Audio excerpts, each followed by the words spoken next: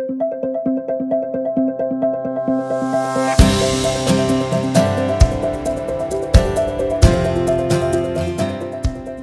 to the Mobile Home Park Minute. I'm your host, Tyson Cross, and in this show, we explore all things mobile home park investing.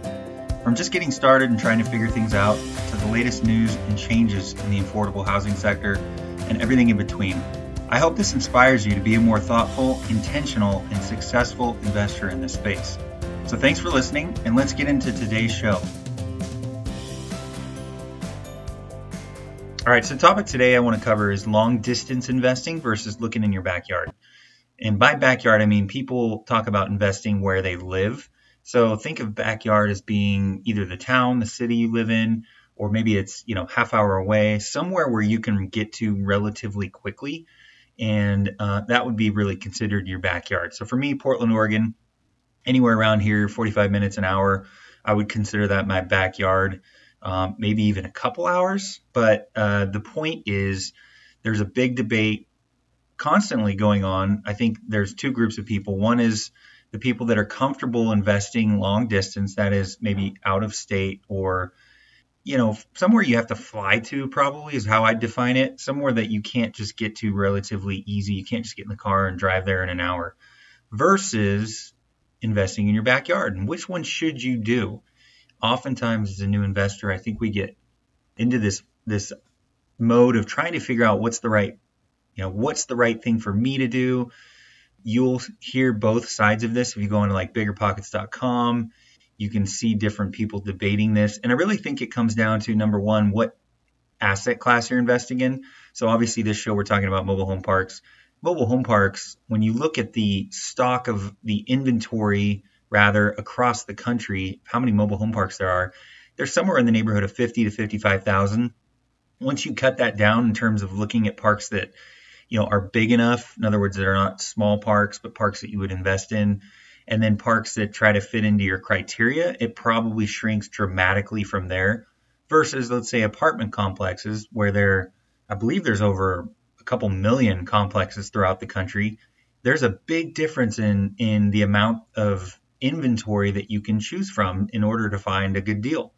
And so when you talk about looking for a great property to buy, well, it gets much harder when the inventory is much, much less, I should say. And so that's number one. Okay, since we invest in mobile home parks, in order to find good deals, you need to be willing to expand that reach. Increase the sample size or the size of parks that you're looking at in order to find good deals. You have to increase the probability. If I only have 5 deals I'm looking at, chances are pretty bad I'm not going to find a good one versus looking at, 100. So that's number one. Mobile home parks, you have to be willing to look where the good deals are. You have to be willing to look outside of where maybe your backyard is if you want to find a really, really good deal.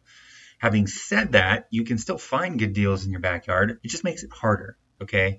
There's less to look at, all right? So I think you can figure out that's pretty simple. Number two, it's a matter of what you're comfortable with. What's your risk tolerance, right? I think people have this idea if you invest long distance that you can't get to the property quickly, and what if something happens or an emergency happens and all of a sudden you're not able to get there? Well, the way I look at it is I can't really fix anything anyway. I mean, I am a little bit, handy, but I'm not going to solve some major issues should they arise at the mobile home park. That's why we have vendors. That's why we create a vendor list.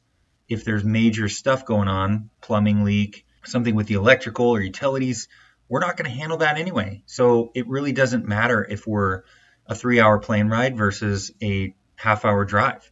And so I think you need to understand and really set up your processes, build your team, right? It's only as good as the people that you have working in that park. We have a fantastic manager in a park we own in Kansas.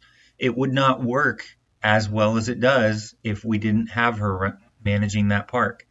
And so I think you have to understand if you are going to go long distance, and if you're trying to consider that, understand that you can do it. It just really depends on your level of planning and setting up processes and systems. If you have the tolerance and you can understand that it's no riskier than investing in your backyard, and i.e. a half hour away, I think it's going to open up a lot of possibilities.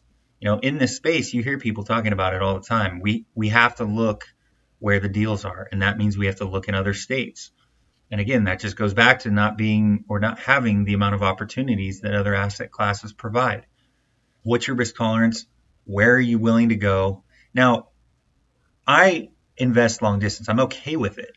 Having said that, I break it down a little bit. In other words, I'm not going to go to, Miami, Florida, because I live in Portland, Oregon. That is a ridiculously long flight. I want to be able to get there in a relatively fairly easy trip. So, for example, we own a park outside of Kansas City. It's a 3-hour flight direct from Portland to Kansas City. That's manageable, okay? If I was going to fly to Miami, it would take me all day. I would lose one complete day, just to get there. And then that doesn't sound fun. So I think you have to understand, what are you willing to go make that trip?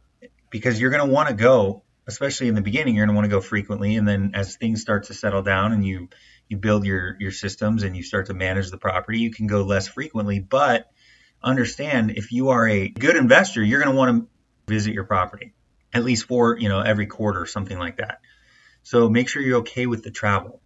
And so taking those things into account, I think you can have very good success investing in real estate long distance. You just have to have a plan, understand what you're doing, recognize that, once you buy a park, once you close on your first park, especially people that are just getting into this space, things slow down quite a bit. There's really no reason why you would or anybody would need to get to the park in 5 minutes. That's why we have firefighters and healthcare professionals and people that can respond to those emergencies. Hey, thanks for listening. If you liked today's episode, please share with a friend. And if you're feeling extra generous, leave us a review. Also, check out more info at my blog at tysondcross.com. And you can find me on LinkedIn as well. Take care.